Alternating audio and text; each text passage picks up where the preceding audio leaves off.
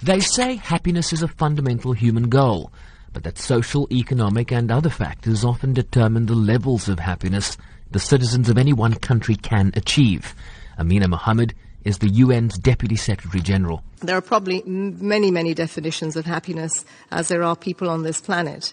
For each of us has our own perception of what makes us happy.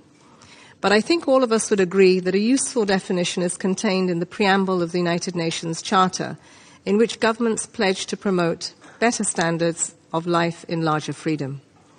Better lives and freedom for ourselves, our families, our communities, our nations. And I think that's really what we all want. Western Europe dominates the top 10, with Canada at 7, New Zealand at 8 and Australia at 9. The United States is ranked the 14th happiest place, while South Africa finds itself at a lowly 101.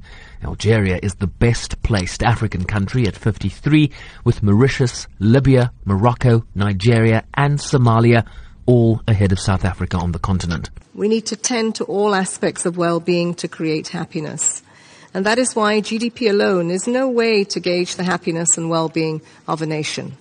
It is why the SDGs stress that we must leave no one behind, and we must reach those that are most in need first. Our societies cannot be happy while the vulnerable and marginalized continue to suffer, nor can we be sustainably happy while the environment declines. That is why the SDGs place equal weight on social, economic, and environmental development. Or to put it another way, social, economic, and environmental well-being. Countries were not just scored on GDP per capita, but on several key factors, such as life expectancy of individuals, social support, for example, having someone to rely on during times of hardship, trust as it relates to corruption in government and business, and freedoms, human rights, and so on. The struggle against extreme poverty displays... Minister of State for Happiness from the United Arab Emirates, Aoud Al-Rumi, believes that with the rise of unemployment, social ills and conflicts, striving for happiness becomes increasingly important. This is especially true in our region, where conflict, instability and intolerance are on the rise, taking their toll on human welfare and growth. Some may ask, amid all this conflict and agony, how can you speak of happiness?